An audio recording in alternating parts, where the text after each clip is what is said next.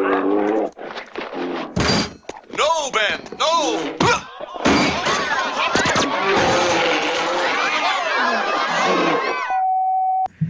Good morning, and welcome to episode 77 of Effectively Wild, the Baseball Prospectus Daily Podcast.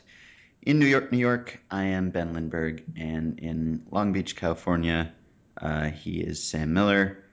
I don't hear any crickets, and I haven't heard crickets in ages. Are they still with us? There are a few. The neighbors still have them more than I do. I'm not exactly sure why that is, although I have stepped on many. Intentionally? Yes. Oh, wow.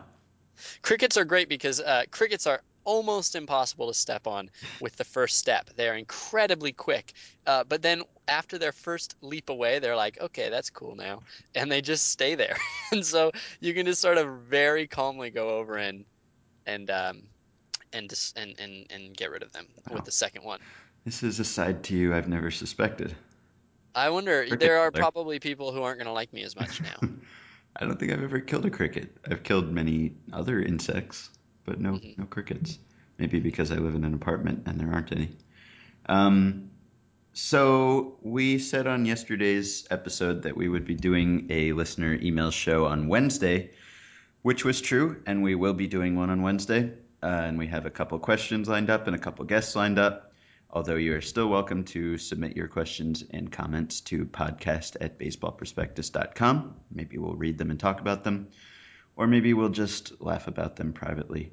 Uh, but we do have another listener email that we want to talk about today um, that we didn't want to throw into the listener email show because it probably would have been a really, really long show, or we would have had to skimp on this one. So we're just going to talk about this one now. So it's from listener Mike, and people should probably start telling us where they are or something, or what their Twitter handles are, or something like that, so we can feel like more of a community. But Mike says, "Gentlemen, your show has become my favorite baseball-related podcast for its lack of fluff and smart insights. It takes balls/brains to mostly issue playoff predictions. You are you are an essential part of my morning shower routine. So hearing that you'll be keeping the daily schedule makes me very pleased. How does it make you feel to know that people listen to us in the shower?" Well, I mean, I assume that everybody who listens to us does take showers, and so to Right. me, it's not really that notable. Okay. Well, I'm glad we can be part of such an intimate routine. Mike goes on, as for a topic, I'd like to see something to the effect of tipping point teams for free agents. What I mean is teams who fall into that 85 to 90 win range due to a weakness or two that could be addressed via free agency, or competitive teams that are aging and could fall out of the 85 to 90 range if they don't do something this offseason.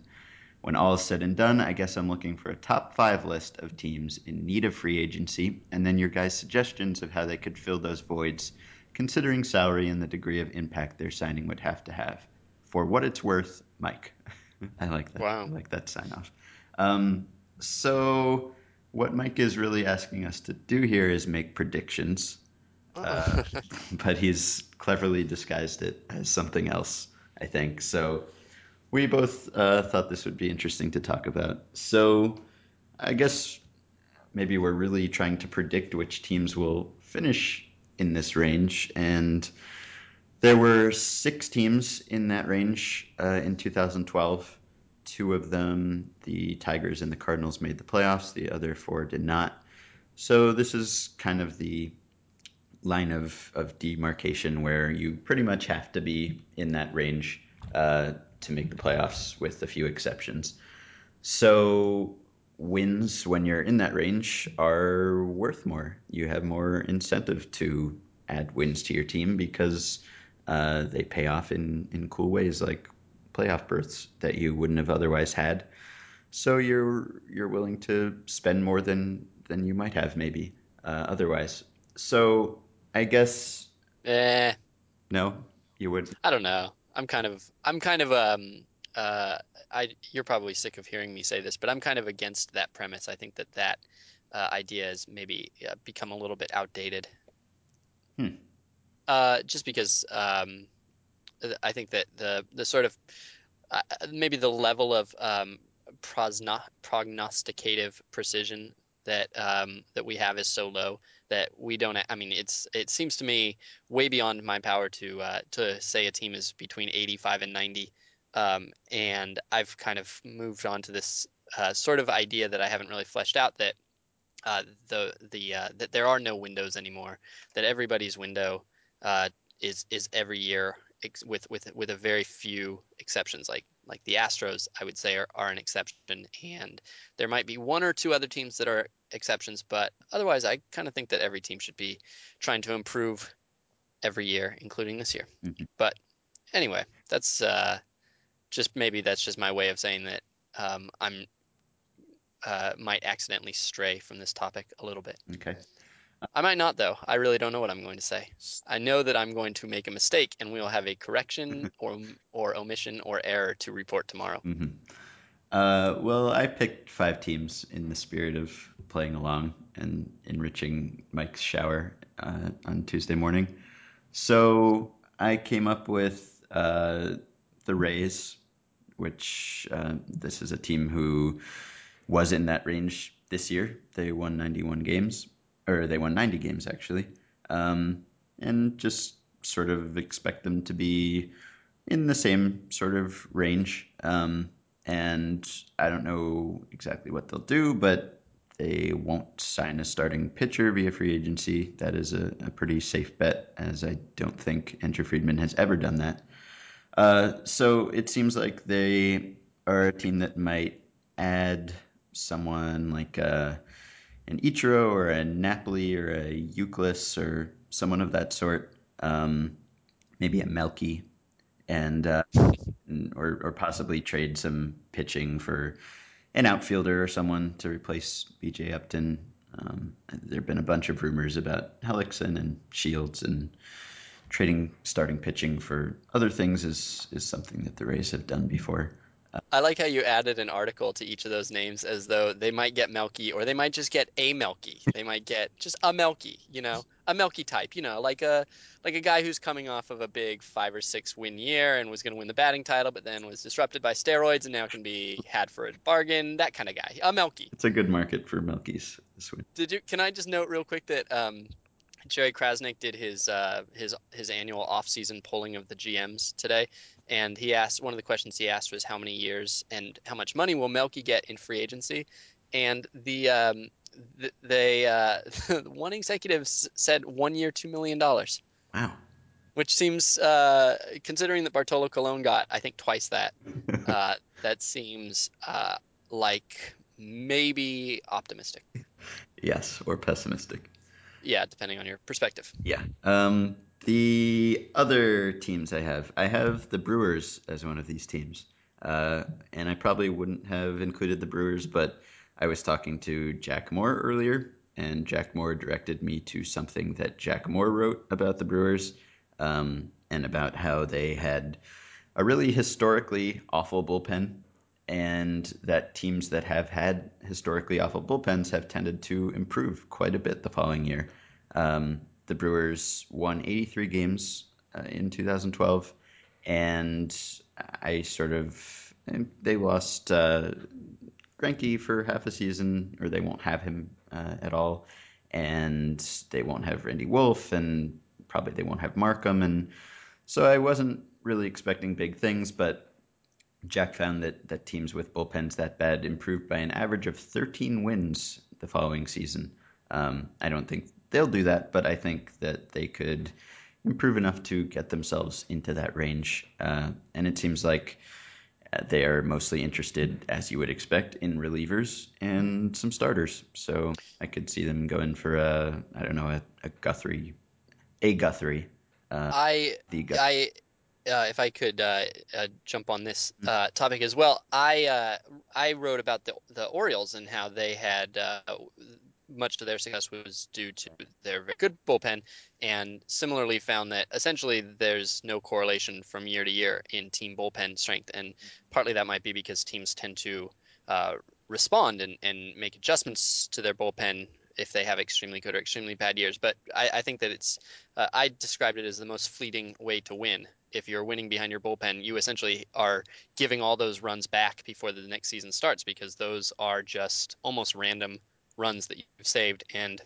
I think it's sort of the same with the Brewers. I mean, I don't know that they need to do anything. I look at the bullpen of the Brewers and I don't see something that is sort of structurally broken personally.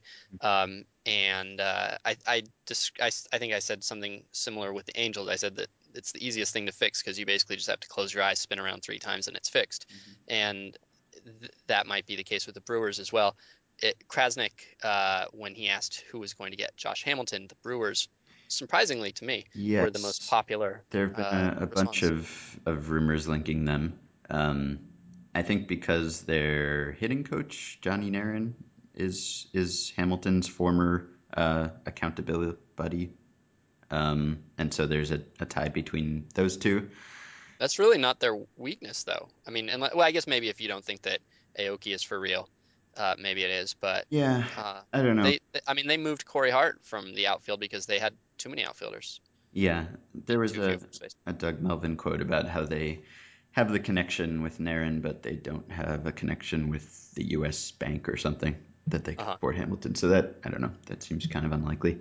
Anyway, another team I have on my list of 85 to 90 win teams, and maybe this is a bit optimistic, but I feel like maybe you would be just as optimistic, is the Padres. Um, Yeah, yeah. I like the Padres. I mean, I don't know that they're 85 to 90, but I think it's conceivable that um, that uh, that the NL West might be slightly worse than the average division next year, possibly, and they might not need 85 to 90. I mean, for practical purposes, maybe 83 to 87 is just as relevant. Mhm. Maybe. Yeah, I mean they won. They were 42 and 33 in the second half, and they've got a great farm system and some stuff on the way. And I don't think they're a team that I'm including on here because I think they'll finish in that range where maybe spending via free agency would be helpful, but not because I think they need free agents. One of the most or more than most teams. I mean, I think they will probably sign a starter of some sort. That seems to be what they're interested in. They've been linked to Dan Heron, so I could see them going for someone like Heron or Markham or one of those Petco reclamation project types. This seems to me that they could really use a second baseman, Well, you can get by without one of those. figuratively. Right. Uh, Yeah, you could, and there's not a lot of second basemen out there as well. Yeah, which I guess sort of takes me to my next team, the A's, um, who need infielders, more specifically on the left side of the infield. They don't have a shortstop really at all right now, and their third baseman is Josh Donaldson. So they kind of need some help over there, but that is an area that is particularly weak in this winter's free agent class. So And the plan is that Sizemore is going to move to second. I think so, and I guess Weeks will be in the picture there too. Um, Yeah, if Weeks were to somehow revive his career, that would yeah. allow them to move Sizemore back. So they obviously have a ton of pitching, and maybe they'll trade some of it for an infielder. Um, They also have a ton of outfielders, yes, and maybe they'll trade some of that they for an always infielder. do. Uh, Or maybe they'll trade some of the outfielders for pitching, and then trade some of the pitching for third baseman, and then trade the third baseman for sure. prospects. Mm, okay. Yes, that could be too. Do you think they will realistically be somewhere in that range? I didn't know how much you felt they would backslide after the surprising season that they had. The A's, Yes. well, they're certainly one of the 27 teams that I think are capable of winning 85 games next year. I mean, I don't, I generally uh, probably haven't quite accepted the A's as an AL West powerhouse. My guess is that they would still be a third place team and that they might be, and I'm sorry to everybody who has a stake in the A's, but might be a distant third place team. But yeah, I mean, they're certainly capable of making the postseason, and they're Uh, what do they lose? I mean, what did they lose? They lose McCarthy, but McCarthy didn't pitch that much from Hmm. last year. They lose maybe 2 months of Stephen Drew, Hmm. the 2 months that they had. They get back Sizemore. They'll have Norris up for a full year instead of Suzuki. Hmm. So they're basically bringing back the same team. Yep. I don't know that I would count on their rotation. As we talked about, young rotation doesn't necessarily mean certain growth, and I would maybe have some concerns about that. Hmm. Yeah. So they won what, like 94, I think. Mm, So hmm yeah, I have them declining a little bit, but not a lot. And then my last team that I pretty much arbitrarily picked, I felt like maybe the AL West team that goes after Greinke but doesn't get him. So I would lean towards the Rangers. And I don't know whether I'm being too pessimistic about the Rangers, but they are losing some things. Uh, Most notably Josh Hamilton, probably, and Mike Napoli. So I don't know. Maybe I'm being pessimistic about the Rangers, but if they do not get Greinke and he goes back to the Angels, I could see them maybe falling into that range. Yeah. Yeah, okay. Yeah. So those. But who do you want them to get though? Uh, Man. Who's the guy that pushes them over the top? Um, I don't know. Maybe Upton. Upton. I don't know Yeah. which is Uh top, but I could see them getting Upton. yeah. Who's what are they going to do with their middle infield glut? Yeah, I read some speculation that maybe the A's would trade for Andrus somehow. Oh, I bet they would. Yeah, I I bet they'd be happy to do that. take a lot, but I bet they'd trade for Profar too. yes, I'm sure they would. That'd be an interesting trade. Hmm. I could see something like that. Yeah, Trade yeah, some of their pitching or something. yeah. I think I could see that too. Um, Well, I'll just say my five are all of yours except for the Rangers, and I will add the Angels, because obviously, the Rangers because are that's better than that. yeah, and because the Angels are the team that I know how to talk about a little bit better I think I was than everybody else. I was probably influenced by your article from about a month ago that I think persuaded me that the Angels are better than this, even though they kind of have two starters right now. Yeah, the Angels are such an interesting team because they had the best offense, I would say, in baseball and the best defense in baseball. And that's a really astounding thing to pull off. I mean, I haven't looked to see if anybody else has done it, but to do that, to get nine position players, or I guess eight if you subtract the DH, but to get nine position players who are both premium hitters and premium defenders is pretty spectacular. That's quite an achievement. And so then you're left with the pitching, and they're in sort of a paradoxical state where they let Heron and Santana go, and so now they have this huge hole in their rotation. Hmm. But Santana and Heron were the problems last year, Right.